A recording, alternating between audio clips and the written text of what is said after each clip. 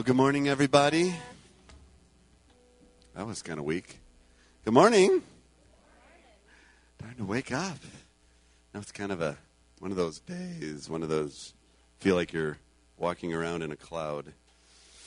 But here we are, cloud of glory. That's good. Well, we are delighted this morning to welcome to our Leaders Edge gathering Pastor Bob Finke. I've known Pastor Bob for, a long, long time. Many, many, many years. He has been a faithful and blessed brother of this house for a long time. He is the one who dedicated Noah. It'll be 13 years ago next week that Noah was born. So he's been around several times through the years with us. Pastor Bob leads a church, the Central Church in Medellin, Colombia. He's been a missionary now 50 years, 8 years in Mexico, 42 years in Colombia. He pastors a church that has grown now to over 10,000 in central Medellin. He has been a part of, in the last 9 years, working with Global Network, part of planting 1,600 plus churches all over in 9 countries in South America. And he travels all over South America and ultimately around the world, and he's here with us today. So would you welcome with me Pastor Bob Finke? What an honor it is for me to be with you this morning. I was sitting there thinking and hearing these men. I think they were all speaking different languages. I didn't get the interpretation as they spoke in tongues. But I think it's a taste of what heaven's going to be like. However, I hope that we all understand everyone when we speak. So we'll probably have Spanish as the language there. I'm not sure. But it's going to be wonderful. And it's an honor for me to be with you, Pastor Jim and Annette, and all of your team here. What a thrill it is to see the Nations Church, or the Church of the Nations. I don't know what you call yourselves. I saw that little sign somewhere. House of Prayer for All Nations. Wow. We have on the front of our platform in the back wall there a map of the world. And we have Center of Faith and Hope, reaching the nations. So our heart is also, working in the nations. And so far it's all been basically English and Spanish speaking, but we're going to be reaching out to the Muslim countries more, and these different countries sending missionaries from our church. Well, Pastor Jim kind of, in a few words, probably would have taken me 15 minutes to tell you what he said in about 2 minutes about our work there. But we're just so happy. I was remembering when I was starting out in ministry, I thought, wow, it's going to be wonderful to be retired someday. How many of you are retired right now? How many of you love being retired? And how many of you want to be retired?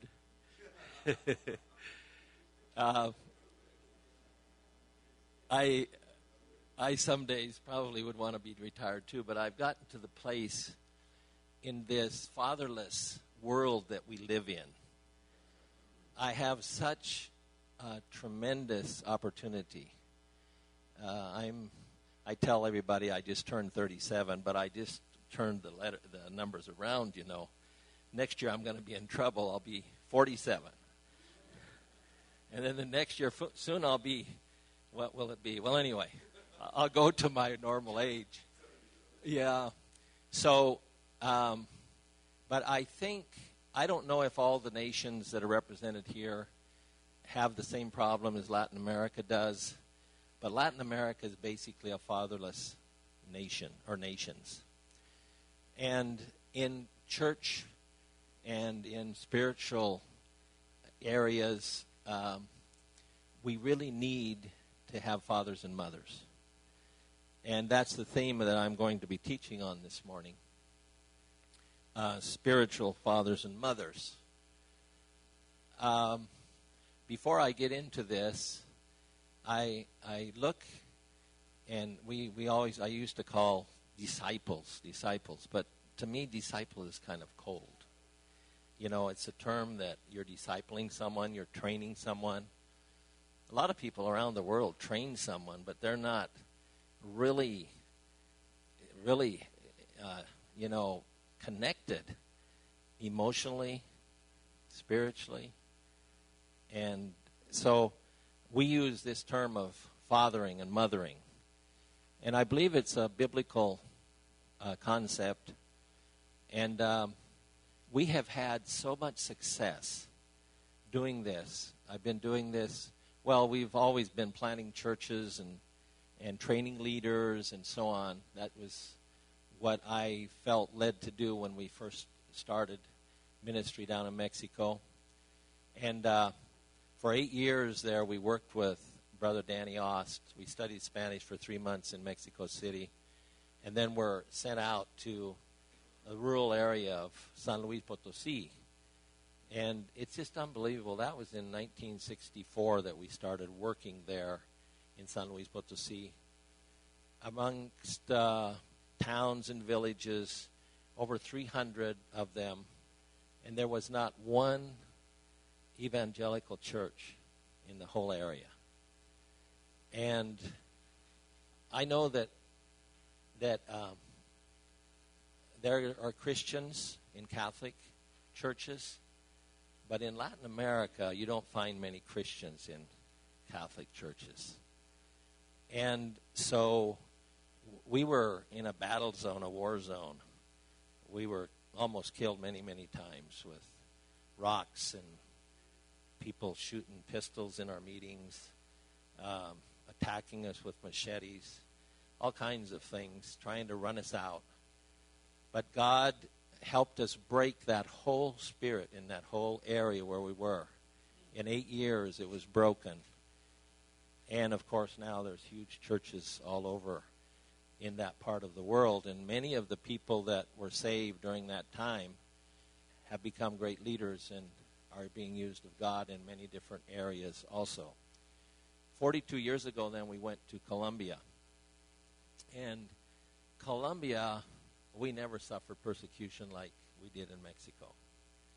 Colombia was we got there at just the right moment. It seemed like every place we went, people received us with open arms. And there was a revival. 12 years out there in the Eastern Plains, flying my airplane and planting churches with SUNY Anderson. Some of you might remember SUNY and Ellen. They're retired now in Washington State. They worked together with Marilyn and I out there. SUNY's a teacher, and he started the Cassette Bible School. And that was a great tool to help us train those pastors. We received 2 pastors from our mission, the fellowship that we work with there, from other parts of the country to work with us in, and both of them had moral problems during their ministry with us. And with the ones that we won to the Lord and started training them and starting treating them as sons, we've had very few moral problems in the leadership. And there's such a connection. And, of course, being a father is a great responsibility, and a mother. It's just like raising a family here. But there's so many needs, but that connection is just tremendous in helping to build character, a great connection for blessing one another and being able to help them in times of dire need. And it's just been a wonderful, wonderful time. So I'm not thinking about retiring. I think that I work with hundreds and hundreds of pastors. Of course, they're not all sons. You can't have sons with every man, and the mother can't be a mother to everyone. But the privilege that you have is working closely in a father and son relationship is so tremendous. And we are planting churches the brother mentioned about several hundred churches. We have two different types of churches. One is a significant church. I work with Pastor Larry Stockstill. He connected up with me. I've known his dad and himself for many, many years. And when he started Surge, he chose different men from different continents to be the main leader under him in Surge. And then we chose men in all these different nations to head up the church planting endeavor. And we call those significant churches, where we just come alongside of a pastor or a leader that wants to plant a church. Usually it's sent from a mother church, and we come along and give maybe 25% of the cost of what it would cost to plant a church. And that mother church puts up the rest of the money. And we train these pastors or leaders to be good church planters. We don't spend, I suppose we spend maybe 16 or 18 hours of teaching in the 12-month period that we're alongside of them getting this church plant off the ground. And we have an average of about 50 people that come to the Lord through those significant church plants in the first year. And then they continue to grow. Many of them have planted in the 9 years. They've planted every year. They plant another church, and so it's just a tremendously effective tool to reach the world with the gospel. But then we started planting 2 years ago strategic churches. The strategic churches where Brother Larry wants me to mentor between 2010 and 2020, 10 years, mentor 30 pastors that are like sons. And you can't just go into, with the significant churches, we work with all the different denominations. But to plant a strategic church, it has to be someone that is willing to submit to mentorship and become very close and really become a son. And so far, we've started 4 of those churches. We're starting 2 more in the next few months when I get back to Medellin. And hopefully we'll plant these 30 churches that their connection with us is that they have to promise to give 10% of all their income as a church until Jesus comes to plant other churches in their area and in their countries. And so of these 4 churches that we've planted, all of them have started another church in just 2 years. And of the 4, one has an attendance of around 380 people. That's the one in Medellin that I sent one of my co-pastors to plant that church, a son in the Lord. Then one in Bogota has less people, maybe around 300 in 2 years. And then one in Trujillo, Peru, who's a son of a very successful Assembly of God pastor who has a church himself of 2,500 in a small town of about 80,000 people. That's a pretty big church in a town that size. And they asked me if I would mentor their son about 5 years ago. And I said, Rolando, you're his father in both ways. And you can, but they were insistent that I would help their son, Jonathan, and mentor him. And he was just with us in Baton Rouge for 9 days, just a couple of weeks ago. Well, we just got back to Tracy, where we have a home, Tracy, California. We just got back on Sunday in the early morning hours, about 3 o'clock in the morning. Anyway, then we have a strategic church in Bolivia that is started by one of my grandsons in the Lord. I won his father years ago, spiritual father to the Lord. Now he is sent out as a missionary. First of all, he was sent there, and then when we started the strategic church plant, I decided felt of the Lord that he should be another son to begin this work. And And then, so those are the 4 strategic churches that are using these same principles that I'm going to be talking about here this morning, to be sons, to be fathers, mothers, and daughters, and with that relationship, grow healthy churches, strong churches, and churches that will multiply. How many of you like multiplication? I don't remember who I was talking to. That they had a child, and then they had They had twins. Tim, okay. And I told him that's really multiplication. And if we can do that spiritually, we will fill the regions of the world with the glory of the Lord. How many of you believe that? And so that's what that should be in our DNA, to be fathers and mothers, spiritually speaking also. So let's get with this. I'm going to, I told your pastor here this morning that I was using my iPad for the first time in English. And actually, it's the first time I'm going to be teaching with this. I've preached with it a few times. And but, when you speak, I had to make all these messages because I didn't have anything to present up here in English. So, and if I ad lib it, what I always do is I start speaking in English and end up speaking in Spanish, and don't even realize it. That's the worst thing. People start waving their hands, and so this morning I'm going to make an endeavor. Hopefully everything turns out great.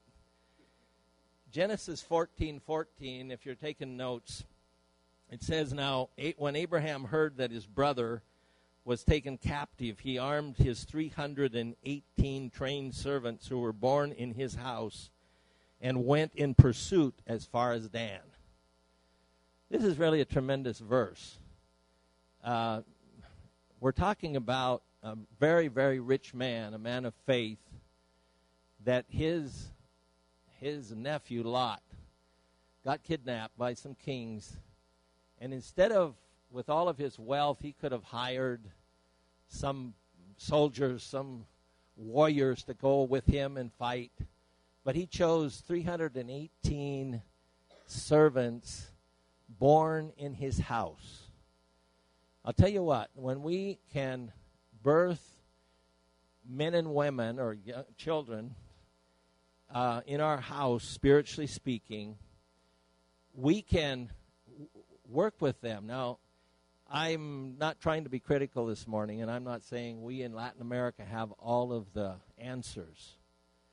But we have a system in many of the South American countries where there's this relationship with his fathers and sons, mothers and daughters, where we don't send the cream of our crop away for 4 years to some other place. Now, it's fine to get higher education. Thank you.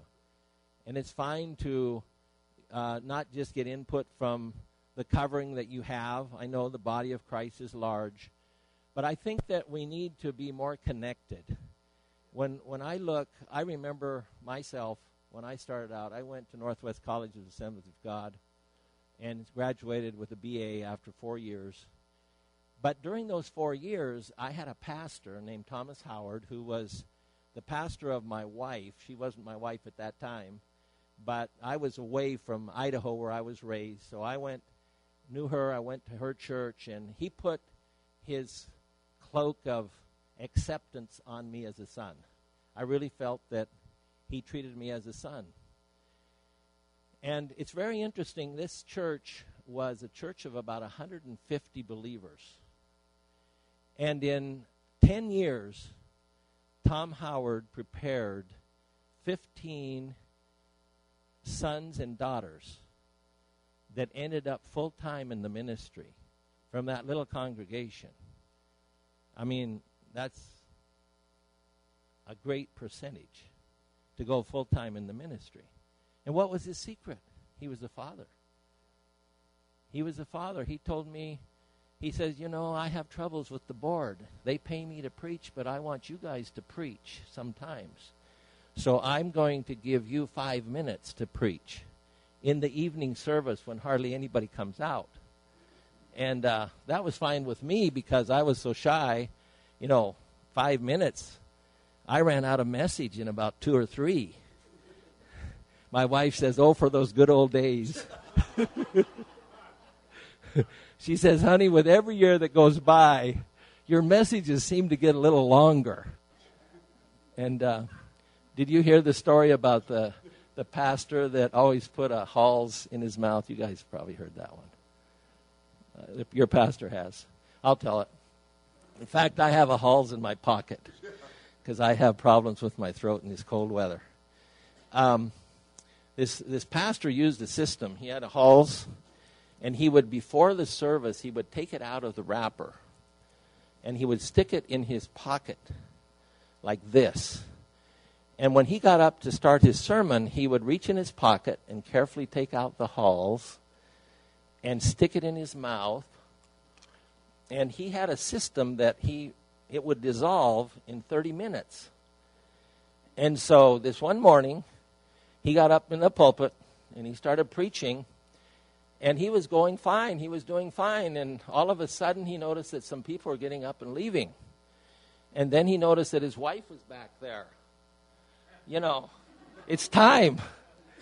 And he thought, well, my Halls isn't finished yet. And he reached in his mouth and pulled out a button. So you guys can just pray that I didn't get it. You saw that it wasn't a button that I stuck in here today.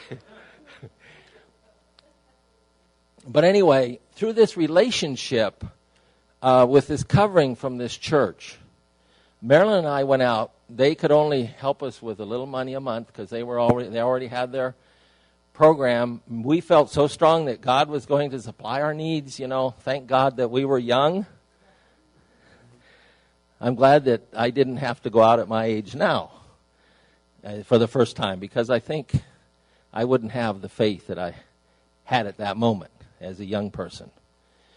But, and we had that connection that was just so wonderful that we could write. We had no emails, no cell phones, but we could write a letter and get help whenever we needed it. And then when I got out of the language studies and stuff and went out in the ranches, well, Brother Danny Ost, he put his mantle of approval on me, and I thought he was a very strict and hard father, but I loved him with all my heart, and we were able to work together until the Lord took him home in 1985. And just a wonderful blessing to be in a connection like that, where you have a father figure, that you have his covering, you have his approval, you have his prayers. He would invite me from Colombia to go, and he had these big centers that he started in Mexico, and he'd say, "Bob, I want you to preach." They had these big centers where they were evangelistic centers, and they would start a service at 9 o'clock in the morning and go till 9 o'clock at night. Every 2 hours there was another service, all day long. Some of them would hold 5,000 people.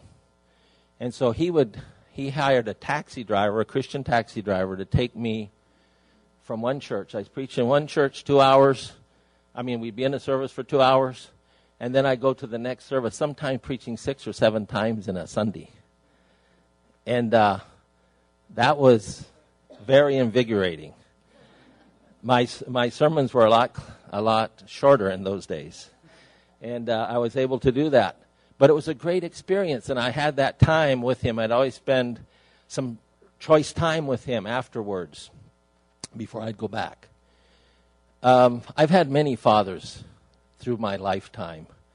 Tom Howard, Dan Ost, Larry Stockstill. He's younger than me, but he's a spiritual covering also to me that's a great blessing. And I hope that my life can reflect that I've received from others, that they can be, cared for and fathered by me. So here we I just want to, I'm going to read a few things. Some of this stuff I'm showing you today, teaching you today, is in a book that I'm going to give you after this class. I'm going to give you 3 books, 2 books and 1 magazine. They're books that Pastor Larry Stockstill wrote, and they're very good books. They will really help you in the ministry. One is The Remnant. Maybe you've got that book. I know that Tom has it, and maybe some of you others have it, but you'll have it now for sure. From the beginning of time, starting in Genesis, Abraham, and then through Paul in the New Testament, God used men and women as spiritual fathers and mothers. Paul's only method was to train a spiritual son or a daughter. Now, when I get to heaven, I'm going to ask Paul a few questions, because I have never been able to do what he did.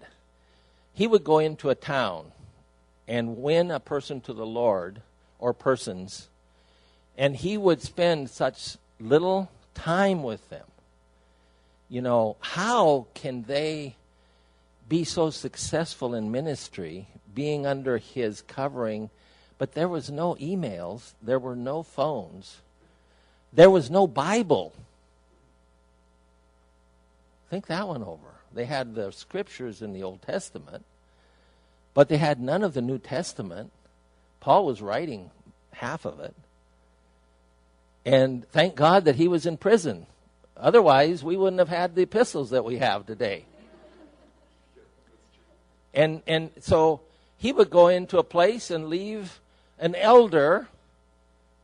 Man, if you read 1 Timothy 3, how did he know? Of course, he had the gifts of the Holy Spirit flowing in his life tremendously. I'm sure the word of knowledge was flowing, and he could sense. An apostle can sense giftings in people that average people or other people that aren't apostles, that don't have that ministry, will never notice. And Paul had probably many of those gifts of ministry working in his life there in Ephesians 4:11. But he would leave someone there and start a church. And then, you know, the letters that he sent to the Ephesus church, Church of Ephesus, the Colossian church, Colossae, all of these different churches, well, we have them, but they're not that much of study either. I mean, there's a lot of revelation there, but it's just amazing how that God, I have counted up 18 men mentioned in the New Testament, his epistles, that he considers sons. And he considered them to be the ones that extended his ministry out. Isn't that tremendous? I mean, nowadays, with all of the advantages that we have, you know, I remember when I came back from Bible school, Brother Tom named me as youth pastor when I finished Bible school and before we went out to the field. And I worked full time and went with him. He had me under his care. He would sit me down when I made errors, but he would always correct with love, with firmness. And I believe that this is a great lack in our churches today, where we send out the cream of the crop to send them off to some other people to train them. And then when they come back, we have no place for them unless they've got a gifting for preaching and can really preach, or really, what do we have as a program in our churches to be able to put them to work? Now, I'm not criticizing. I'm just telling my heart to you today. And I'm thankful that we can work the way we're working. I'm not going to get you into all the methods we use and all of this, but the minute a person gets saved, they have someone that grabs onto them. And they are their counselor. They're probably not all fathers and mothers, but they care for them to take them through this whole program we have in our church, the School of Leaders, and going through all this thing. We have that. That's how we win them to the Lord. Like we have one evangelistic crusade in the year, and that's during Holy Week, Semana Santa in Spanish. It's Easter. Well, all we celebrate up here normally in most churches is Sunday, where Jesus arose from the dead. But down there, Marilyn and I are flying into Medellin on the 27th of this month, Wednesday afternoon, and that night we start an evangelistic crusade. A brother that is a good friend of ours is coming to. God uses him in healings and in miracles, and he's a man older than I am, really used of God around the world. His name is A.J. Gill, and he's going to be there. We have our church for 5 weeks before the crusade. We have a little deal we pass out. Before I left, we passed it out. And every week there's a step that each one takes with, they write down 3 names of 3 people that they want to see won to the Lord during the crusade. And they're visiting them. First they call them. They begin to pray for them, do spiritual warfare over them. How many of you work in spiritual warfare here? Good. I've been in churches where they say, that isn't biblical. Dear Lord, the world that we live in, we have to be warriors in the spirit and praying and just rebuking the devil in these people and so on, you know. And that's what we do for during the beginning of this. Then the first contact by telephone is that we would like to meet them and have the next week they're to meet them and maybe invite them for coffee. We say tinto. You can't say that in South America because that's wine. But tinto in Colombia is just coffee, real strong coffee. And so they just meet together and they give them their personal testimony. And some of these people, I have many of them, have won the 3 to the Lord before the crusade ever starts. Because we're in revival. We've been in revival in Medellin. We see an average of 400 people coming to the Lord every week in our church, every month in our church. Through the cell groups, we have 450-some cell groups in the city. And that's the womb of the church. That's where the children are birthed, in the cell groups, in the home groups. And so then when they get saved in that meeting, now this is just one of the, we call them the pescas milagrosas, where we catch all the fish, where we catch all the souls. And we'll have probably we've had as high as 1,500 people come to the Lord. We don't meet in a different place. We have the Wednesday night service. Thursday we have 2 services. Friday we have 3 services. Friday is the day in Catholic country. So we just go with the flow. And people are very open to the gospel in those days. They'll come to your church. There's no problem.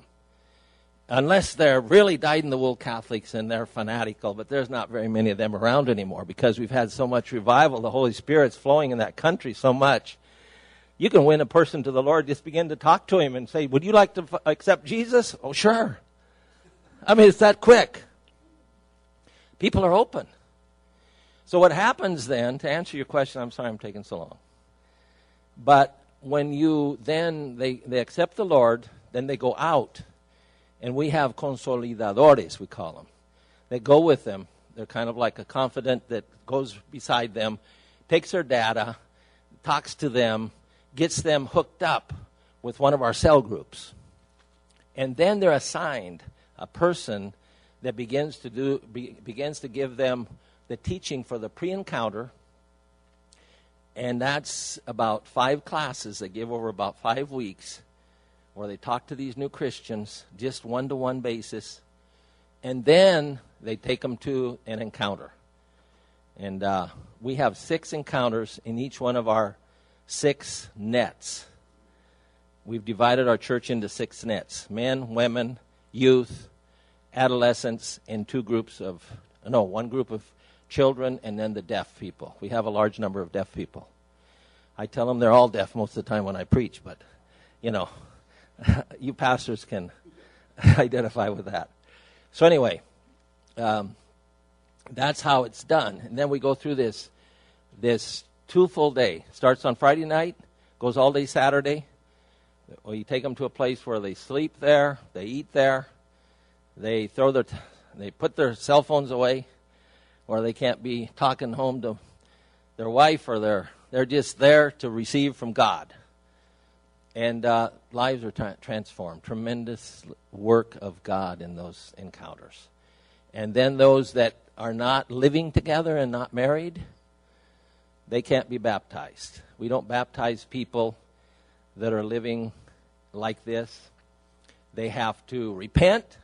They have to make changes in their lives to show that they're really repented and they have accepted the Lord.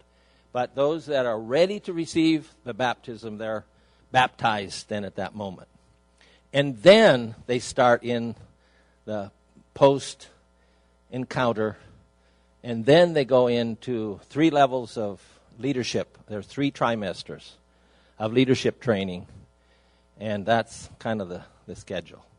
And so then we have ISOM, which is a school of ministry, international school of ministry, that it's all on video in Spanish.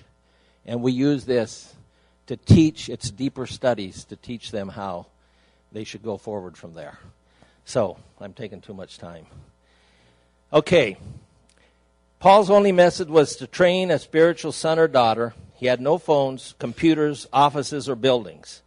He didn't even have a Bible. His world consisted of a few relationships with spiritual sons and daughters he traveled with, and some incredible disciples. Wherever he planted a church, he was not interested in quantity. He was interested in quality, which produces quantity. Amen? People tell me, your church isn't spiritual. Big churches can't be spiritual. I say they get big because they are spiritual. We don't have huge ministries, named ministries from around the world coming into our church to make it grow. It grows from within the spiritual son and daughters growing together, raising up the church. And it's a very solid. We never announce who's going to be preaching except for this Holy Week service. Or if we have a special thing, but we don't have many special things. When we had our church at 5,000 believers, I had 14 pastors on staff. When I divided the church up like we've got it divided up and have these leaders of 12, I'm with the G12. I'm not with the organization, but I use that method. We have only 5 pastors besides myself in a church that big. And it's pastored better than if we would have 28 pastors fully supported on staff. And all of these leaders are being prepared. They've got a niche to prove their ministry, to prove themselves in ministry. And they're not sent out to have failure. They're sent out because when they're sent out, they've been proven right in the home, in the house, in the spiritual house that we live in. And so it's a tremendous thing. We found that we had in Antioquia, that's Antioch in English, we had over 50 towns with no evangelical church in them in that state. And so we decided we can't have that. And so I have a group that meets with me every week when I'm home, 21 guys. And of that group, we've planted over 15 churches in the last 2 years with these men that have been trained through me, that have come as a result into this group as a result of their effectiveness in ministry in the cell groups. And so that's where we get those people. And we found that those villages without the gospel, there's a reason. There are principalities. There are problems, spiritual problems in those places, man. It's just amazing. We have so many find so many demon-possessed people in those towns. It's just amazing. You go into those places, persecution and difficulties, but they're delivered, demons cast out, and now some of those are, filled with the Holy Spirit and preaching the gospel. And so this is the way it works. Okay. Paul was concerned with quality. He knew that if he had one son or daughter in a city, the kingdom of God would multiply. Whether it was Lydia in Acts chapter 16, or Jason in Acts 17, or Aquila and Priscilla in Acts 18, Paul never left a city without leaving behind a spiritual son or a spiritual daughter. And that's how they were birthed. That's interesting. 1 Corinthians 4:14 through 17. I do not write these things to shame you, but as my beloved children I warn you. For though you might have 10,000 instructors in Christ, yet you do not have many fathers. For in Christ Jesus I have begotten you through the gospel. Therefore I urge you, imitate me. Wow. That's a mouthful right there, right? Yeah. Imitate me. Then he says, for this reason I have sent Timothy to you, who is my beloved and faithful son in the Lord, who will remind you of my ways in Christ as I teach everywhere in every church. Paul's method was sons. As you study the New Testament, I mentioned that I found 18 different men. Now there's women. There's even an apostle, woman apostle in Paul's ministry. And we see how that God raised them up and they watched him operate as an apostle, as their leader, as their covering, as their teacher, as their father. And as he ate and slept and were in close communion all the time, he was always challenging them, I'm sure, correcting them, blessing them, confirming them, affirming them, giving them the desire to really be that son and that daughter that God wanted them to be. He dropped some off in new works. He sent them out to check out established works. And his apostolic son team visited many, many towns and villages. How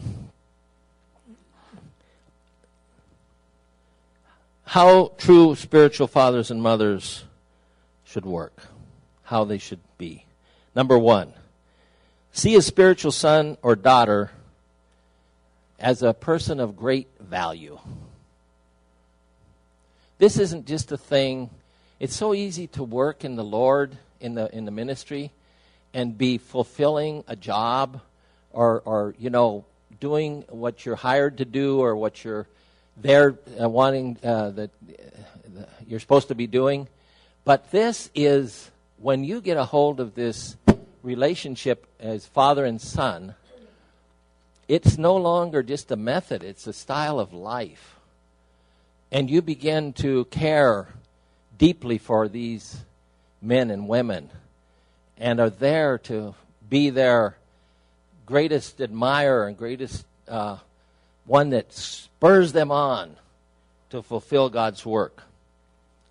They will always be there for their sons and daughters in difficult times. And their son and daughters can always know that they can contact that father or that mother when they need to contact them. A genuine spiritual father and mother is very proud of his son and daughter and defends them. It's just like in a family. In a family. We are a family, spiritually speaking also.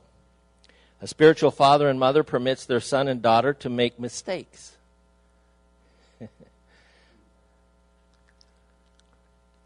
That's interesting. My dad was really a disciplinarian, and he was not very elastic. He was not very merciful at times, I thought. But I thank God that he raised my brother and myself to be responsible and to fulfill what we're supposed to do and have integrity. And it's just a blessing. It carried on into the spiritual realm. When we all got saved, my brother was healed of epilepsy, and he had up to 5 seizures a day. That's why our family found the Lord. Desperate, no help. Back in the 50s, there was not even any medicine. He'd have up to 5 attacks in one day. And our whole family was transformed when my brother was instantaneously healed. Pastor came to our house. There was no pastors in the whole area there in Idaho that prayed for the sick. No Pentecostal churches. Until this one brother started an Assembly of God church in a little town there. And he came out and prayed for my brother. He never had another attack. He became a pilot. He flew. How would you like to fly with an an ex-epileptic pilot? He flew from San Francisco to Tanzania in a single-engine plane, a 210 Cessna. I helped him build the gas tank. We took out the 4 seats in the back, and we built it out of aluminum with a MIG welder. We welded it. I helped him tune up his engine. I was flying the plane for him when he was down underneath the panel there, adjusting the instruments to get the best gas mileage he could. He had to fly 16 and a half hours over water without having any place to sit down. And the plane was so full of gas in those 4 back seats, filled up the whole back end. He couldn't hardly get the plane off the ground.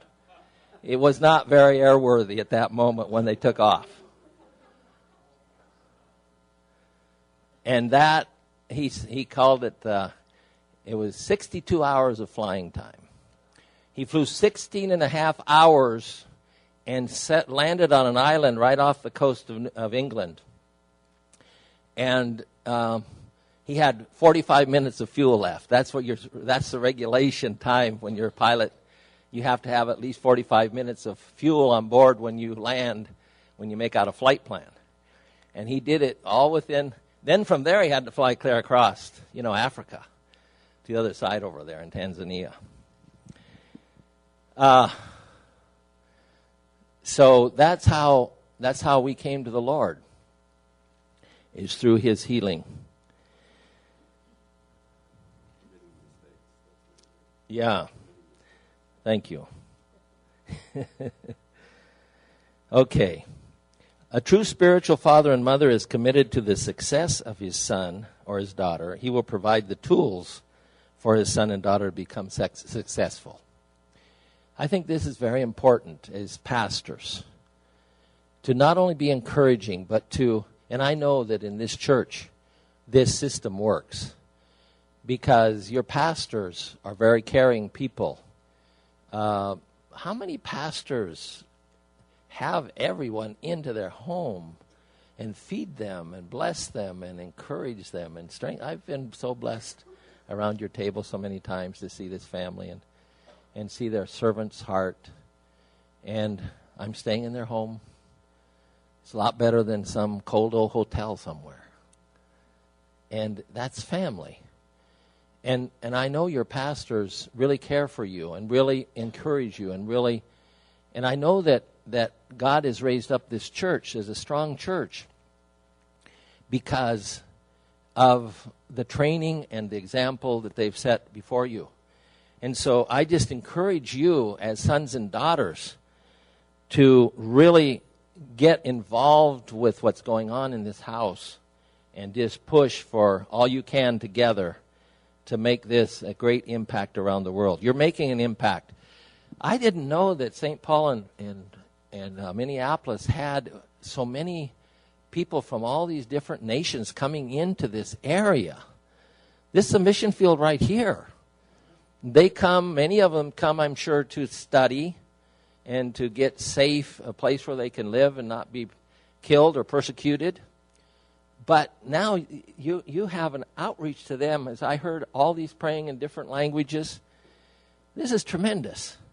And this church has a future that's just almost uncalculable, because you can reach out. A lot of these folks that are here living, one of these days God is going to move them back.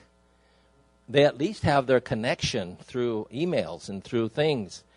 It's just wonderful to see what God is doing. A genuine spiritual father and mother provides opportunities, so his son or daughter has more opportunities than himself, than he had. They're not like Saul, who tried to kill his successor, David. The spiritual father is willing to be in the shadow of his son. I have sons that can outpreach me by a long ways. I have sons and daughters in our church that are just amazing in the ministry. And you're going to, as you go forward, you're going to sense that here, that God is raising up this generation to reach out around the world and extend the kingdom of God. A true spiritual father and mother will embrace the vision and calling of his son and daughter, and will encourage them to not be afraid, and will affirm both of them, him or her. A true spiritual father and mother models the character of Jesus, and never should be a stumbling block for his sons or his daughter.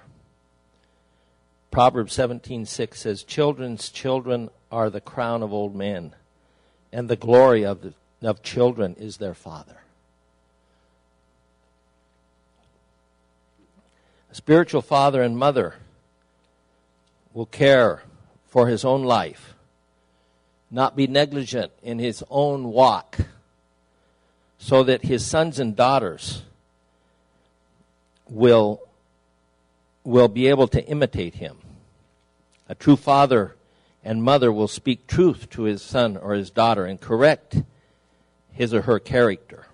I'm going through these very rapidly. Is it too rapidly? Are you able to? What do you want? What do you want me to repeat? What do you want me to repeat? Okay, a true father, well, he models a character.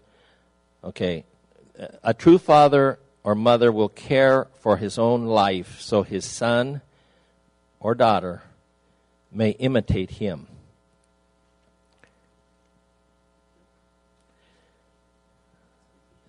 A true father and mother will speak truth to his son and daughter and correct his or her character. Now, correction is really a blessing. How many of you believe that correction is a blessing? And it's so important. I learned over the years, it was hard for me in the beginning to correct. It's not easy to correct someone that you're working with. But it's just like with your children. They sometimes need to go to the woodshed.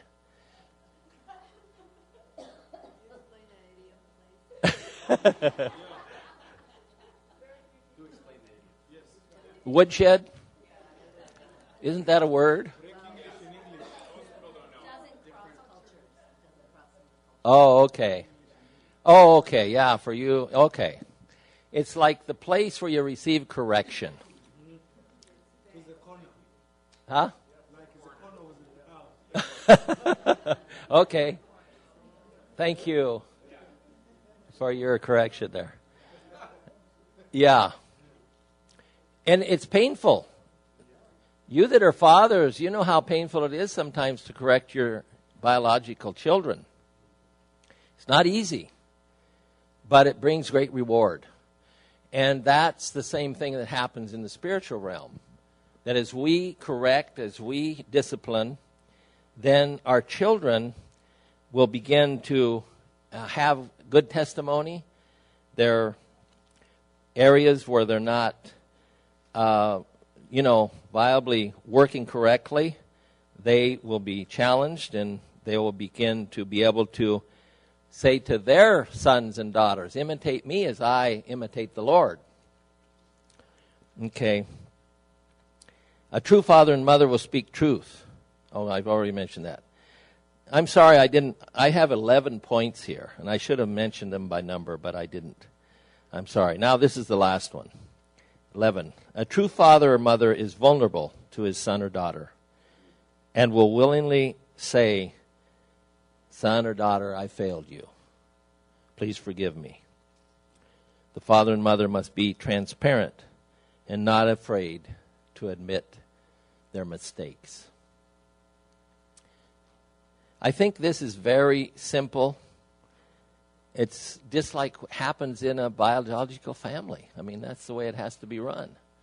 To be able to raise children that have testimony and so on. Okay, now I'm going to speak about some qualities of spiritual sons and daughters. Number 1, a spiritual son or daughter has the DNA of his spiritual father or mother. Paul said that Timothy had his same spirit. In Philippians 2:20, he says, "For I have no one like-minded who will sincerely care for your state." Tremendous. Sons and daughters, they need to have the same spirit, the same. Not all that you're not reproducing another Bob or Pastor Jim, but you're producing people with the character of Jesus Christ. And we have different temperaments, different personalities, but God can use all of that to have that in that son or daughter so that they can in turn be spiritual fathers. Number 2, a spiritual son or daughter has demonstrated that he or she is worthy and faithful because they have taken every challenge of his father or mother to another level. I will. A spiritual son or daughter has demonstrated that he or she is worthy and faithful because they have taken every challenge of his father or mother to another level. This is in Philippians 2:22. But you know his proven character, that as a son with his father, he served with me in the gospel. This is Paul speaking about Timothy, his son. Number 3, a true spiritual son or daughter is a servant. He or she is content in serving at the side of his father or mother. You know, when we're young, we want to spread our wings really soon sometimes. And sometimes it isn't the moment to have that happen. And so with spiritual sons, you've kind of got, and daughters, you've got to guide them. Some of them will hear a very motivational speaker speak, and they'll want to go to Timbuktu tomorrow, pack up and leave. And that probably isn't the best and wisest thing to happen, depending on their preparation. And so we have to motivate and we have to encourage them, but they have to also be content to wait the time of God. Maybe some of those sons or daughters are going to take over the ministry of their spiritual father someday. I remember when I first went to Medellin 30 years ago. There was a young boy that had just been saved just before I got there. His name is Orlando Cano. His dad was absent, was a drunk, and abandoned the family, raised by the mother, which is very typical in South America. And so Orlando was from this very poverty-stricken place, home. And I remember that he was always around me, wanting to talk to me and wanting to be with me and wanting to... And I knew it wasn't that he was trying to get up the scale and become somebody he really wasn't. He was just a sincere servant of God. And he was just a tremendous blessing to me. We started the home groups, and his groups just, everything he touched, just God blessed it. It was just tremendous, tremendous ministry. And so For the first few years that I was there and the church was growing, we were planting so many churches that the main the guys that were developing the most and really growing in the Lord, we would send them out to plant churches. In the Ministerial Association, they called my church, they said, Roberto and his kindergarten, because I had no ordained pastors. All the ordained pastors were out planting churches. One day I can remember very, very, very easily, I had 5 weddings in one day. I was the only ordained pastor in our church. And so when we reached 5,000, the Lord spoke to me one day. He'd spoken to me a few times before that too, but and he says, you need to talk to Orlando. We had sent him to the coast, and he was starting a church in Cartagena, the tourist city. It's kind of like Acapulco of Mexico. Well, Acapulco it used to be. I don't know how it is now, but very tourist. Cancun now, yeah. And so Cartagena, he started the church. He was there 7 years. And I noticed that his ministry he's a prophet. Not that we don't put titles on ministers, but we have to recognize these 5-fold ministries. And, an apostle works very well with a prophet. Because an apostle doesn't have the insight that a prophet has. And so I love traveling with the guy. Every time we would go out on a crusade and start churches and stuff, when we did it the old way, back before I started working with Pastor Larry and these teams of church planters, and we'd travel together and everything, the Lord put on my heart, why don't you invite Orlando to come back and be with you as pastor? We had sent out another couple from our church to pastor a church in Manizales. And the Lord spoke to me about Wilson and Adriana, who I'd married to, and big family, And so they came back. They were both just waiting for, they said, God has spoken. When I talked to Orlando, he says, this is really amazing because God has released me from here in my spirit. I just don't feel like I can take this church any farther than what I've taken it. I need to go into a new area. And he said, I was not thinking of going back to Medellin, but as I prayed about it, I will accept that. He came back, and he's actually taken over the church. I'm only there about 2 Sundays out of every 2 months, as I'm traveling to all these different countries, training pastors to plant churches. Then Wilson, he's tremendous. All of these guys on the staff, they'd give their life for me. I mean, we're from 2 different cultures, ways of thinking, 2 different languages, but we're knit together as sons and fathers. Now they're forming their sons. Their wives are forming their daughters. And it's just tremendous how that sometimes I feel like, maybe I should just resign. And I've tried to do that a couple of times. I've told him, and he said, no, Pastor, you're not a threat to me. You're my father. I want you here. I'm not sure that I can handle all this without your oversight and your help. So the son and father relationship is really a tremendous blessing. A spiritual, am I on 5? 4. A true spiritual son or daughter is loyal to his father, mother, and everything. He or she would never try to steal his father or mother's sons and daughters. In other words, I've never had a church split with any of my sons. Never. Now, I'm not saying it couldn't happen. Jesus had his Judas, We can't control all of that. But I'll tell you what. This has given us so much confidence and a safety net. I'm traveling all over the world, and they send me emails and tell me what's going on. I know what happens in the offerings and everything else.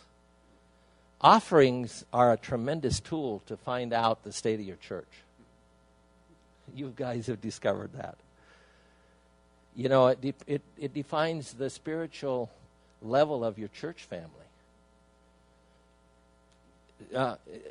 Jesus talked more about money than anything else in the Bible when he was in the Gospels. And it's how we use this money, and it's how we as Christians respond to our tithing and giving. So, number 5, a spiritual son or daughter is content to be an ambassador for his father or mother. Paul was in jail, but his sons could travel as Paul's ambassador. He sent them all over with the epistles. He would send them with his latest letter to whichever city that he was writing to. They would go and they would see the state of the church there, and then they would come back and report to their spiritual father and tell them what's going on in that church. So, number 6, a spiritual son or daughter pursues his father and mother. His father encourages imparting life to his son like Elijah did with Elisha. In 2 Kings chapter 2, verse 2, it talks about Elijah is going to be translated. And he speaks to Elisha. And he says, if you see me when I depart, you can receive a double portion. 2 Kings chapter 2, verse 2. And so here's old Elijah saying, I'm going down to Gilgal. I'm going here. About 5 different places he mentioned. He's testing his son. He says, why don't you stay here? Elijah says, I'm not staying here.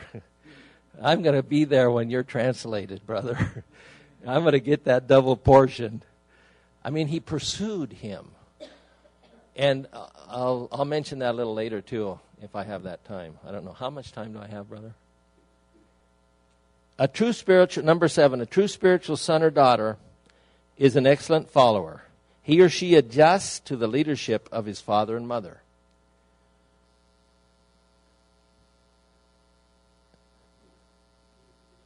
I will do that. A true spiritual son or daughter is an excellent follower. They adjust to the leadership of their father or their mother.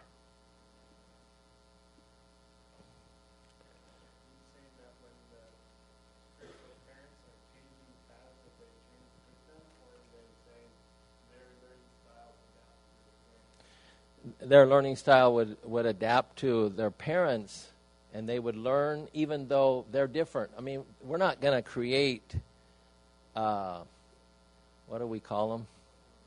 Clones. We're not clowning, or cloning. Excuse me, clowning. Forgive my English. Yeah, clowning or cloning.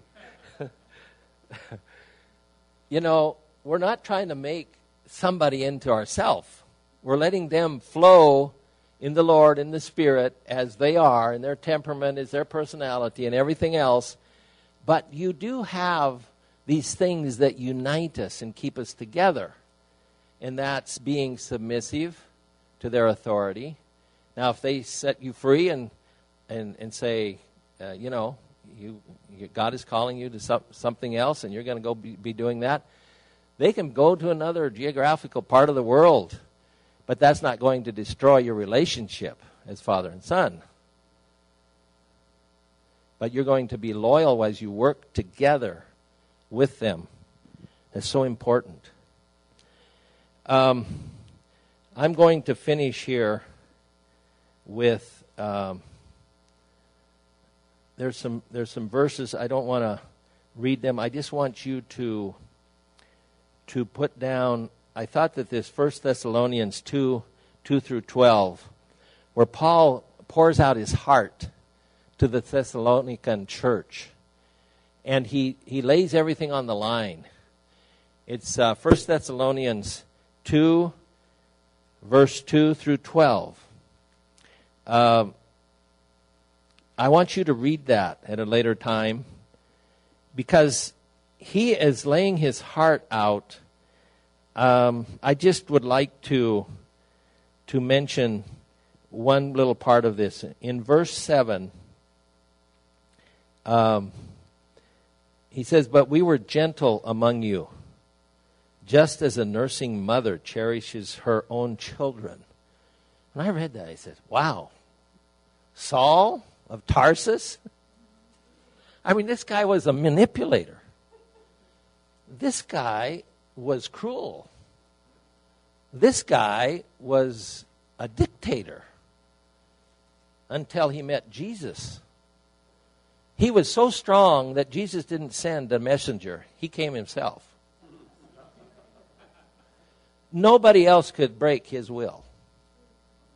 I really, truly believe that. He was so tough. He was so legalistic. He was so sure of himself. He kept the law. He was so convinced that these Christians were heretics. He was so sure that he was going to throw them in jail. But Jesus intervened, came personally, and met him on the road to Damascus. And I'll tell you what, that guy was so humbled. 3 days he was blind.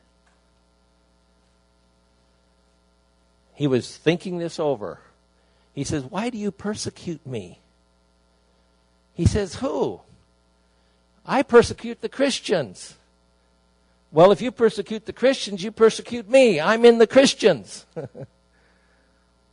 And he realized that he was up against a divine God through Jesus. Jesus was revealed to him on that road, and he was so changed. And now he's talking, "But we were gentle among you, just as a nursing mother cherishes her own children." Can you think of Paul that way? I mean, what he was before and now how he's so transformed. There's hope for all of us. Amen? Yeah, that's right. So affectionately longing for you, we were well pleased to impart to you not only the gospel of God, but also our own lives, because you had become dear to us. Dear me. Paul speaking with those endearing words, comparing himself to a mother's heart.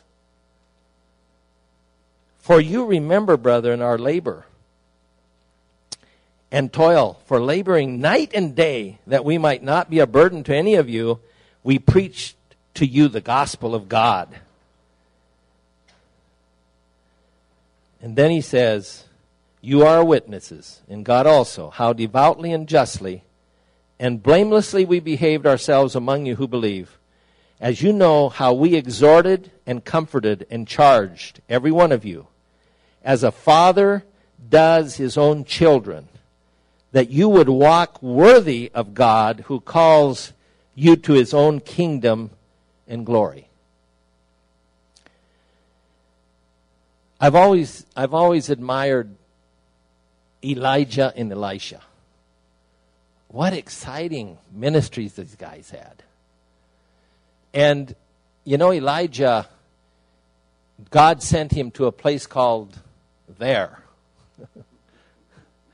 where the ravens fed him. I mean, his life was so miraculous. He just appears in 1 Kings 17 out of nowhere. And we know nothing about his past, what his father's name was, mother's name, family name. We know basically the region that he came from. Where was he trained?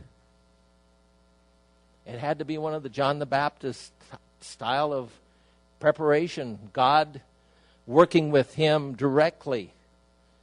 Just such a tremendous encounter with God. And then he stops the rain for 3.5 years because of the ungodly king and queen over Israel. They'd taken the whole land into idolatry. And one day, one man up on Mount Carmel, very interesting. Marilyn and I went to the Holy Land back several years ago. And we were on Mount Carmel that day, and there was a big fire up there. They had the fire engines out and everything. And I said, "Marilyn, I wonder if Elijah came around here and called fire down from heaven, or what's going on here." The Bible says he's coming back, you know. But I was just teasing, of course. But, so here we have, he single-handedly confronts 450 priests of Baal. And of the mother of Baal, too, about 400 of them. I think there was 850 of them total. And the whole the whole group of Israel was off on idolatry. And that's why God said it's not going to rain until I say it's going to rain. And this guy called down fire. And after he calls down fire, he goes up a step higher, and up there above that, the king goes to eat. He's very spiritual. And so he goes to eat while Elijah is up there on that mountain crying out to God. He sends his servant 7 times. Talk about spiritual warfare. He's sitting on the ground with his head between his knees, calling out to God. Calling out that God would send the rain. He knew that God was going to send the rain. It wasn't something that he just wanted. It was his timing. No, God said that day he was going to send the rain. He says, you just proclaim in prayer, and I will send the rain. But it took him 7 trips of his messenger boy there to go look from the spot that he was. He couldn't see the ocean out there, the Mediterranean, beautiful ocean. And the 7th time he says, I see a little black cloud about the size of a man's hand. And Elijah says, I can hear the sound of rain. And he says, hitch up the horses. Get old Ahab's chariot hooked up, because we're going to have a rain. And old Elijah runs. He straps on his Nikes, or I don't know what they used in those days.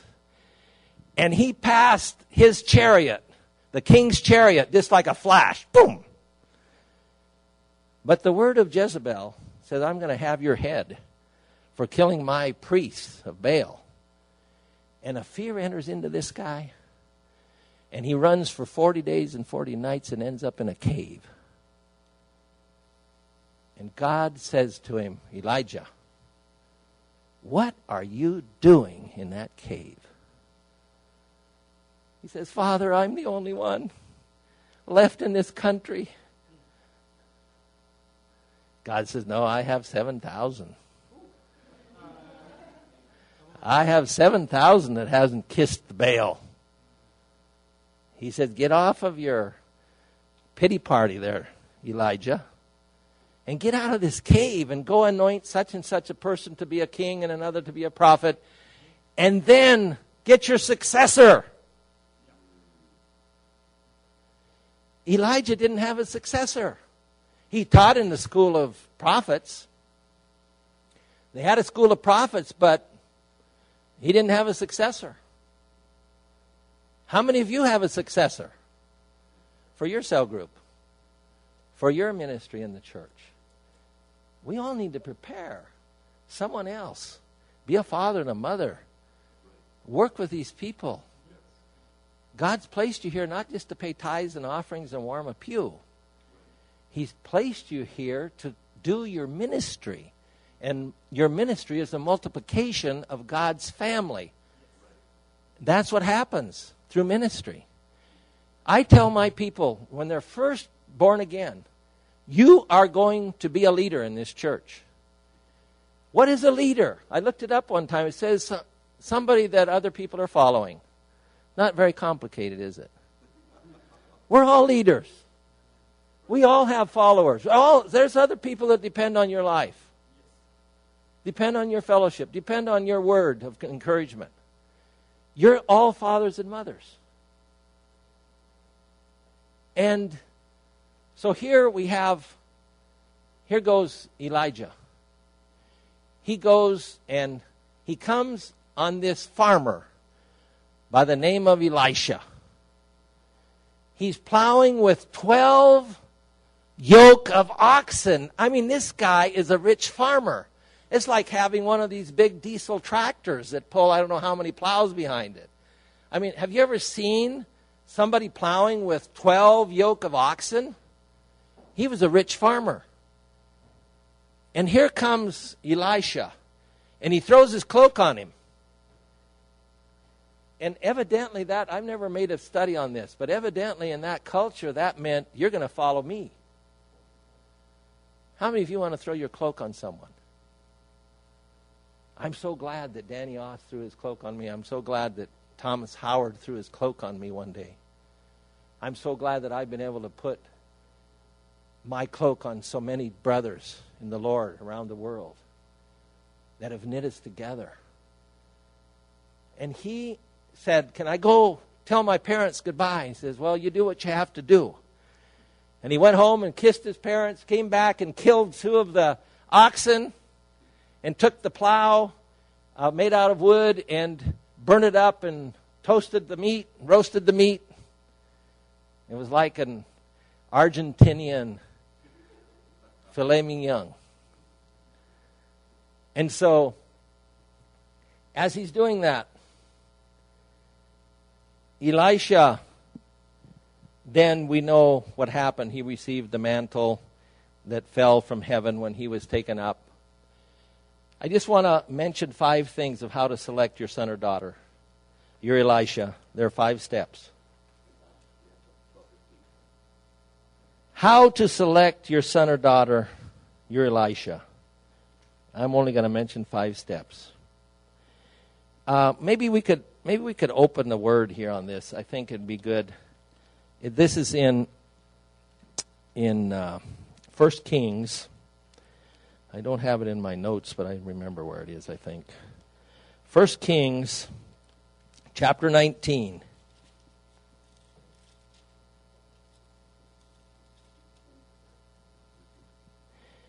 And I think it's the verse 19.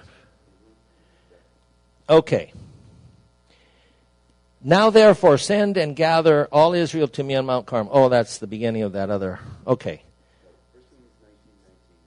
Oh, I'm on 18, excuse me. You're right.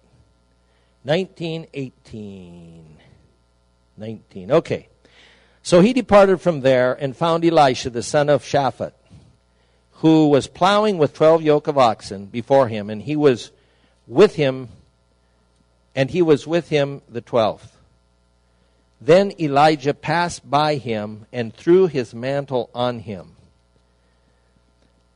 He selected a person that was a hard worker. He was busy.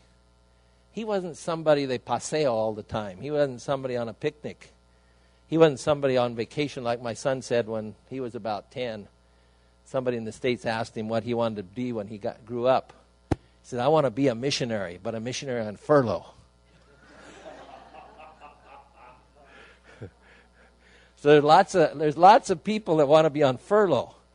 But you don't choose someone that wants to be on furlough to be a son. They have to be people that are diligent in their work. They have to be busy. They have to be occupied. They have to be diligent in fulfilling their part in life, just in the natural areas. So he was busy. The second thing is that Elisha threw his mantle on him. The mantle speaks of an anointing, the DNA. The DNA, your DNA has to be passed to him in a certain amount of it.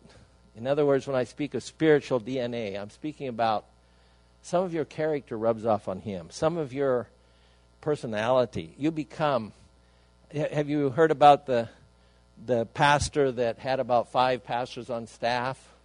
And when he would get under the anointing and really preaching, he'd throw his head like this because he had long hair in front, and he'd throw it.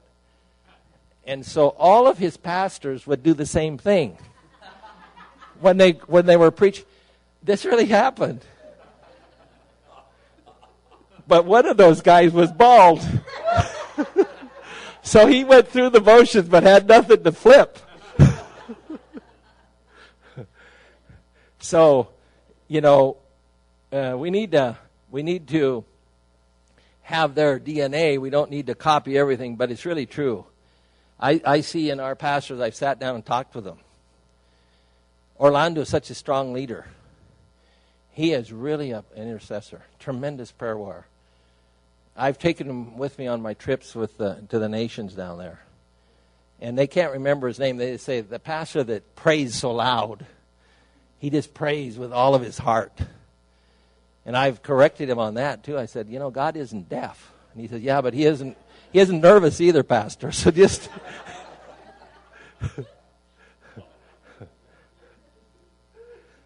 And I've got some other guys that are just following just in his footsteps. They're just imitating the same thing. You work together and you begin to be like the one you admire.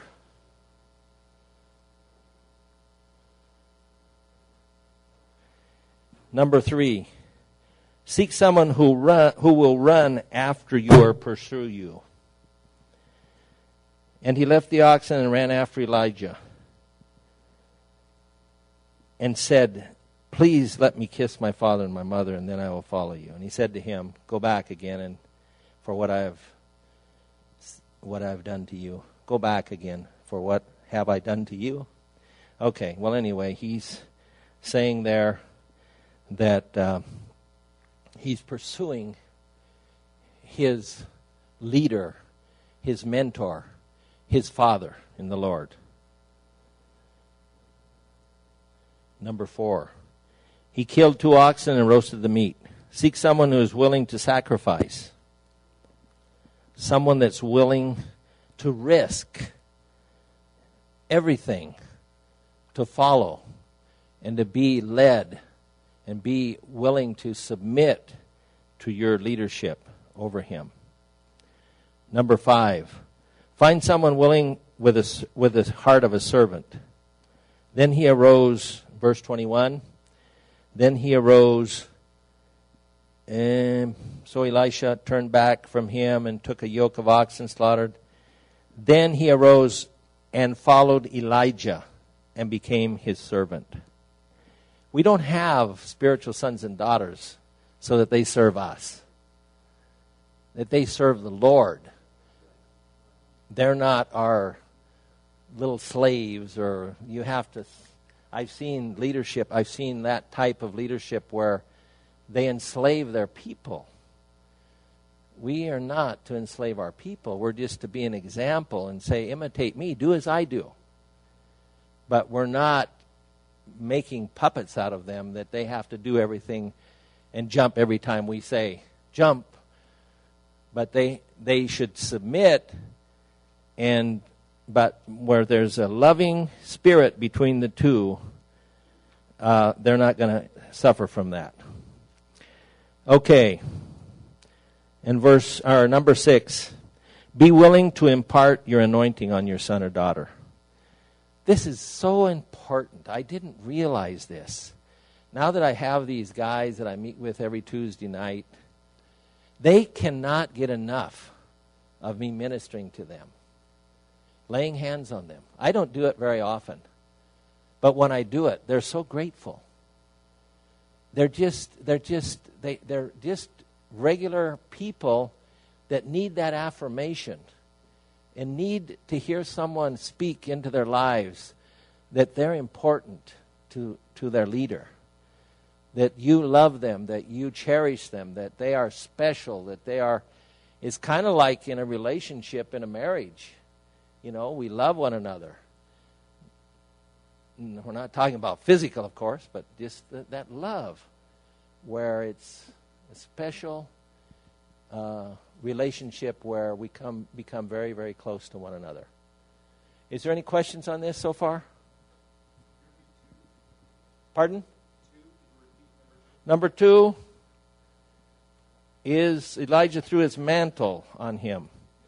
The mantle speaks of anointing, the DNA of the leader.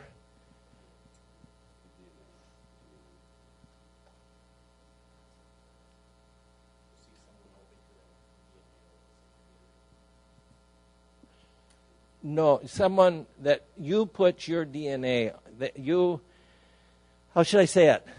Your DNA becomes a part of them in that the areas where you're the same. And maybe I shouldn't use that phrase. I use that in Spanish, and I don't seem to have any fingerprints on them. Well, it's just somebody that is able to receive the receptivity. Yeah. Selecting someone who is able to receive your DNA. Yeah. What? Yeah. Okay.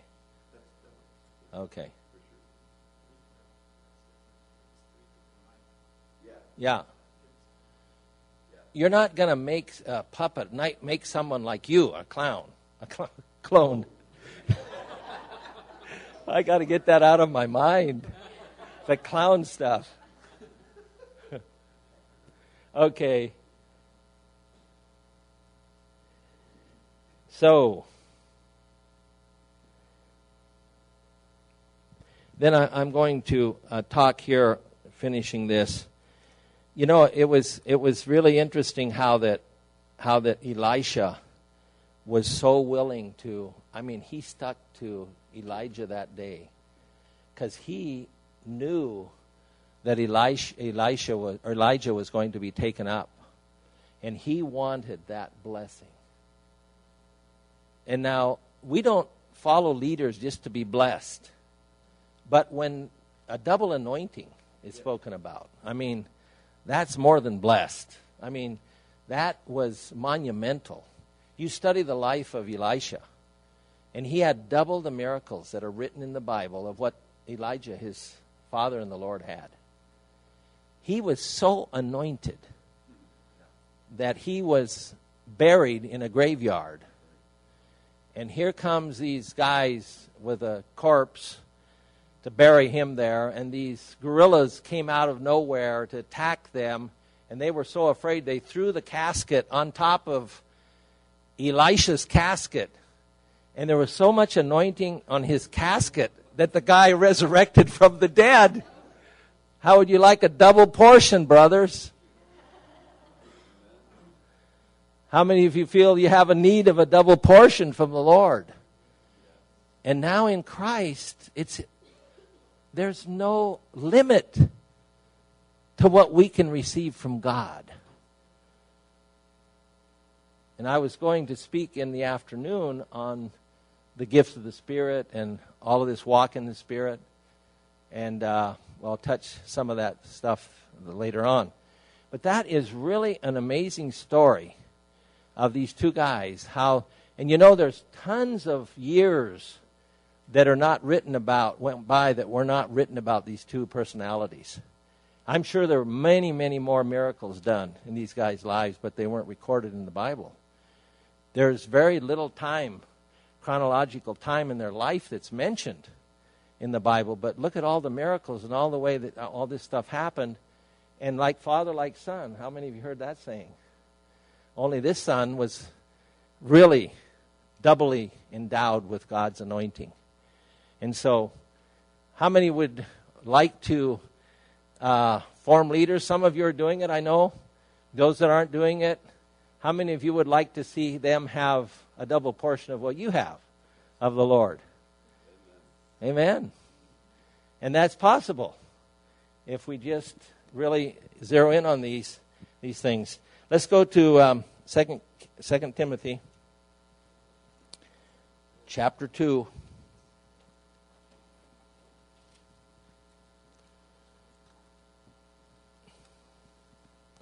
I know you have read this many times.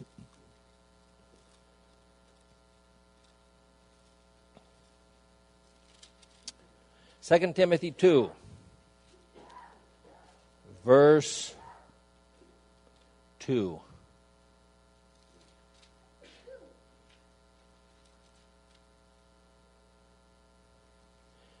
Verse 1 says, "You therefore, my son, be strong in the grace that is in Christ Jesus." Verse 2, "And the things that you have heard from me among many witnesses, commit these to faithful men who will be able to teach others also." This is tremendous. How many of you would like to be multiplicators of what you've received over the years? You know, I come across people in South America all the time that have been in the church for many years, and you talk to them about their ministry, and they say, "Oh, I don't have a diploma from this place or that place." We've become so oriented on going to schools where we get diplomas and get recognition scholastically and so on. But why can't that happen in a local church? We don't need so many titles. You know, I got a BA, whatever that's worth, after 4 years in Bible college. But I used that diploma one time. I don't even have it hung on the wall. It's in a box someplace. I hope we still have it. That isn't important. It's what you are, what you've learned, what you have in the ministry is so important. And I remember I used it one time when I was really expanding my radio ministry, Las Buenas Nuevas, 14-minute radio program throughout Colombia and Ecuador and Peru. Started many, many churches through that program. And in Colombia, they changed the laws, and if you were a foreigner, you had to provide your education, what you had studied. And if you had I think BA was the lowest thing, the lowest thing that would qualify you to be. And so I was qualified to be on the radio because I showed them my diploma. It's the only time I showed it. But if we could repeat, I talk to people, they say, but I don't have, the people in the world, if you're even a brand new Christian, have enough knowledge of God's saving grace to change a person's life. We don't need to be doctors and have our doctorate. I mean, it's good. I'm not against it. If that's what you like to do, that's good. Do it. But myself, I have never had that inclination. I would rather be doing the practical things of ministry and raising up leaders. Now, we do go several steps above what we can offer them in our church, but we bring it to our church through the videos. And so we're controlling what they are receiving, what they're studying, and it's in our house, it's under our covering, where we can put our blessing on the teaching, and they'll become better teachers and better leaders. But if you've been saved over 6 months, you can have a ministry. You have been taught by so many people. How many people have you been? I've been taught by Chuck Swindoll on the radio. I mean, in America, North America, you have so many teachers out there that are tremendous teachers. But we'll sit back and use that as an excuse. God can't use me. You need to be saved, filled with the Holy Ghost, walking in the Word. Read the Bible through every year. Read it through every year. I do that. I've done that for many, many years. It's such a blessing. And have your private time with Christ. Every morning I have my time with Christ before I do anything else. I've been practicing this for years. If you are receiving, as you read the Word, as the Holy Spirit speaks into your life, that's the best teaching you can ever receive.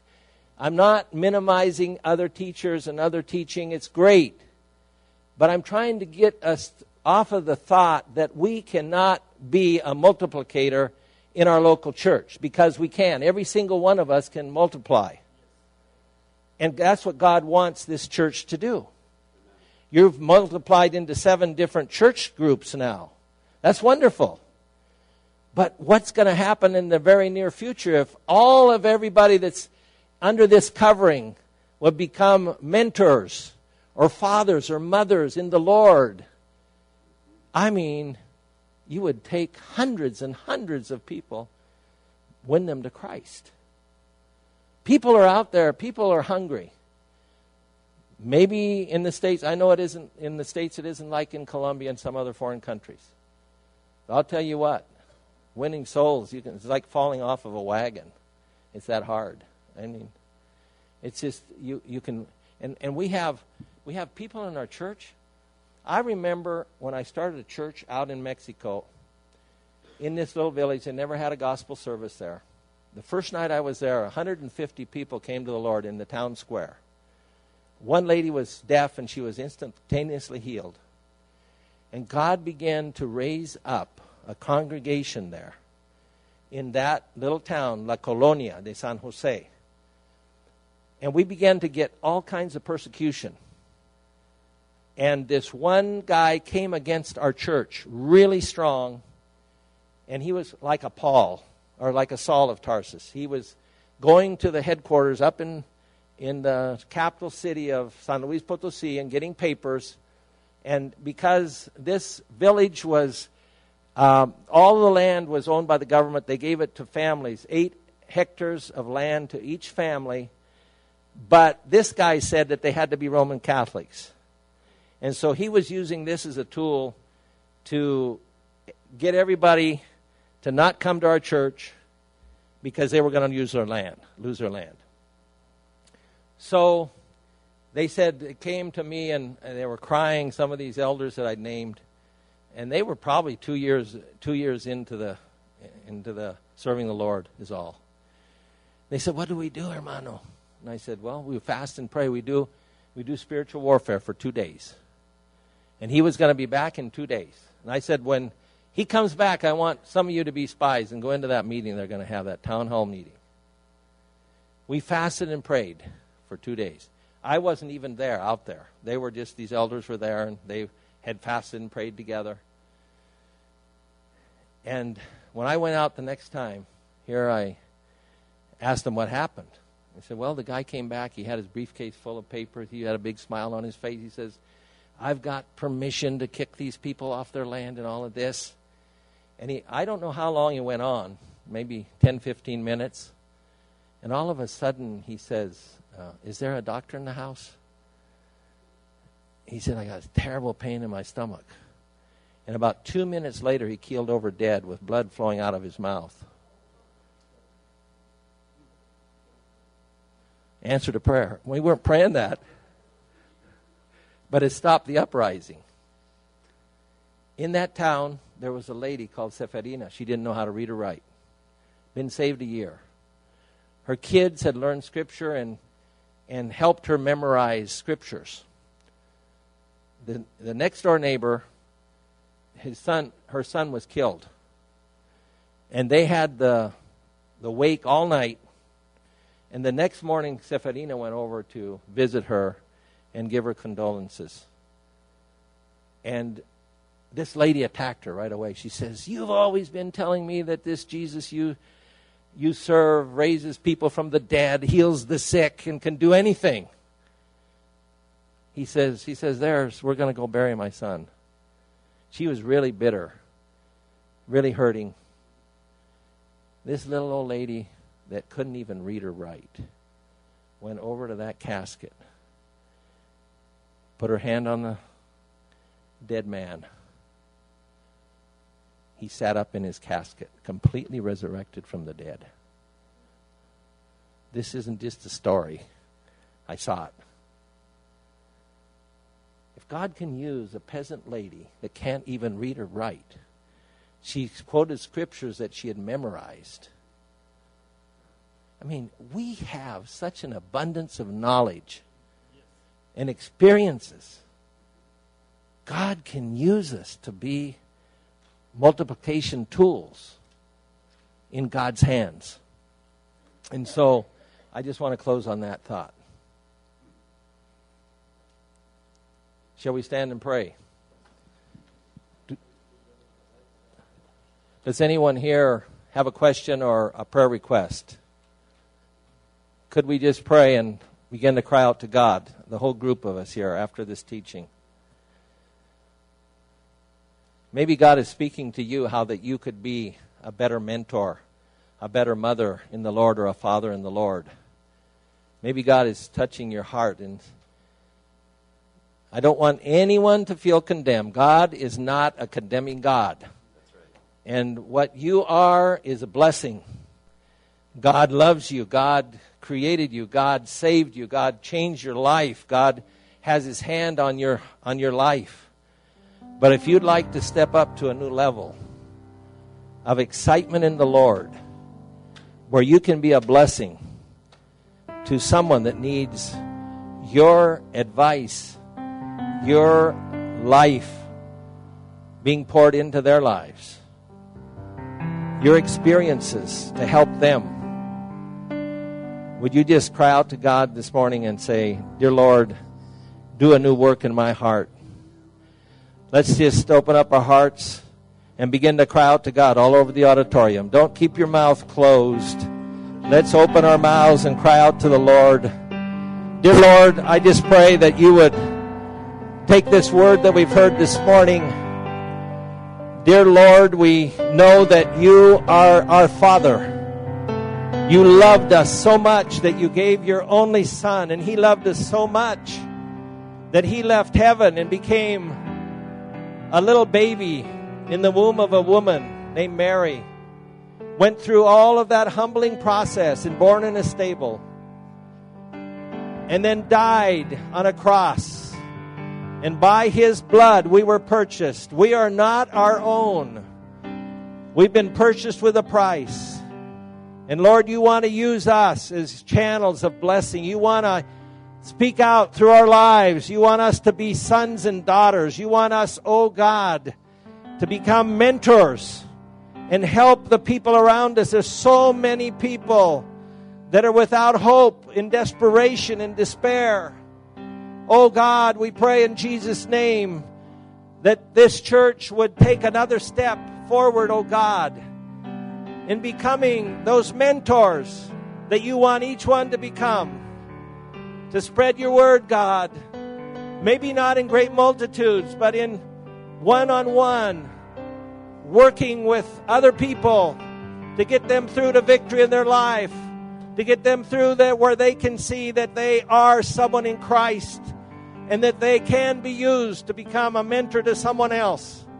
We thank you, Lord, for this scripture in 2 Timothy, where there's about 4 different generations mentioned in that verse of people that taught other people. They received. We've all received so much.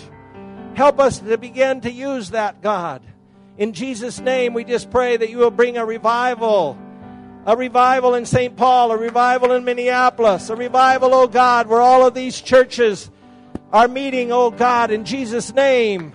We just pray that you will revive each people group that meets under this covering in Jesus' name. And we pray that you'd raise up strong leaders, apostolic leaders.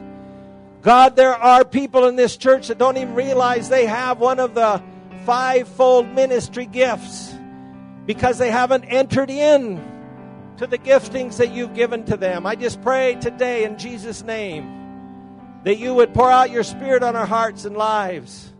And this morning, things would change. Lord, that blockage of the flowing of the Spirit would be gone. That you would use us, oh God, as vessels, even as you used Elisha, to have a double anointing. Give us that anointing today, oh God, to go out of this place this afternoon with a new vision, with a new victory in our lives, oh God, knowing that you have called us and you want to use us in this area. We pray, oh God, for a mighty army to be raised up in Bethel. A mighty army to be raised up of fathers, of mothers, of spiritual children that will be used of you, oh God, to become mentors also in Jesus' name. We ask you, Lord, we're hungry for revival. We're hungry for the outpouring of your Holy Ghost. We're hungry, oh God, to take another step forward in the work that we're in. Those that are in ministry, oh God, I just pray that you'll take them to the next level in the Spirit. You take them to a new level of encouragement, of direction, of fruit, of the flowing of your Holy Ghost in the name of Jesus. We don't want to limit, oh God, what you've begun. We believe that you have begun a good thing, and all that's happened in the past few years here has been a good thing. I just pray, oh God, that you will raise up this mighty army. Those that haven't won another person to you, help them to realize that they're not fruitful, oh God. Help them to realize that they are to produce fruit. Your word says in John 15, Lord, it mentions 16 times that if we are firm in you, if we are permanently engaged in you, that we will produce much fruit and that our fruit will be everlasting fruit. In Jesus' name, we pray that you would bless us and encourage us today to take that additional step forward. In Jesus' name. Hallelujah. We bless you, Lord. We exalt you, Lord. If there are bondages in people that need to be broken, we pray, oh God, that they'll be loosed today. All bondages will be gone. All bondages will be broken. In the name of Jesus. All fear will be cast out. Fear of what people will think. Fear of being a failure. Fear of not being good enough. All condemnation will be taken out of our lives, God. We'll realize that we're special in you. We're your sons. We're your daughters. God, you have called us to a great calling, a great ministry. And we want to be filled. We want your Holy Ghost to be poured out. We want your Holy Ghost to flow through us as never before. Because we're living in the last days. The days are perilous. What we're up against today is nothing like it's ever been. It's greater and greater. Every day the wickedness continues to grow. But you have victory over wickedness, Lord. We have the victory in you. God, may we receive a fresh anointing of you today. In the name of Jesus, we cry out to you today to make us that father or mother, to make us that caretaker, Lord, that's caring for others and bringing them to you and training them, oh God, in ways that we can train them. In Jesus' name, we love you, we bless you, we exalt you, and praise you in Jesus' name. Hallelujah. Come on, let's just lift our hands into the Lord right now. Jesus, welcome. Lord, we receive your word today with gladness, and we ask, Lord, that it would fall upon hearts, the good hearts, that receive the word, but not only receive it, absorb it, and then persevere in it and produce the harvest, Lord, from the word that we've received. God, we've received a word today that is your word for this house, for this time, for this season. Jesus, it's a set word, foundational word for this particular moment in our life together. And so, Jesus, we receive that word fully, and we embrace it fully.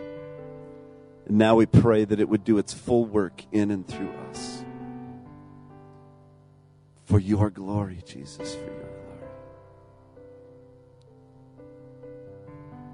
Thank you, Jesus.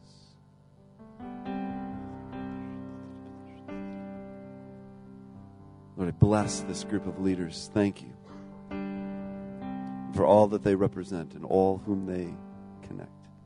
Bless in Jesus' name. Lord, as we share together around the tables now, I pray that you would nourish us in body, even as we've been nourished in spirit now, and nourish our souls as we fellowship and encourage one another in you. Thank you for those that have prepared and planned this meal for us. We bless our brothers and sisters from the Aromo Christian Fellowship. Thank you for their generous hearts in providing this meal for us today. Bless them 100-fold for what they've poured into us today. Bless Pastor Bob 100-fold for what he's pouring into our lives. And Marilyn and their children and grandchildren. Thank you, God.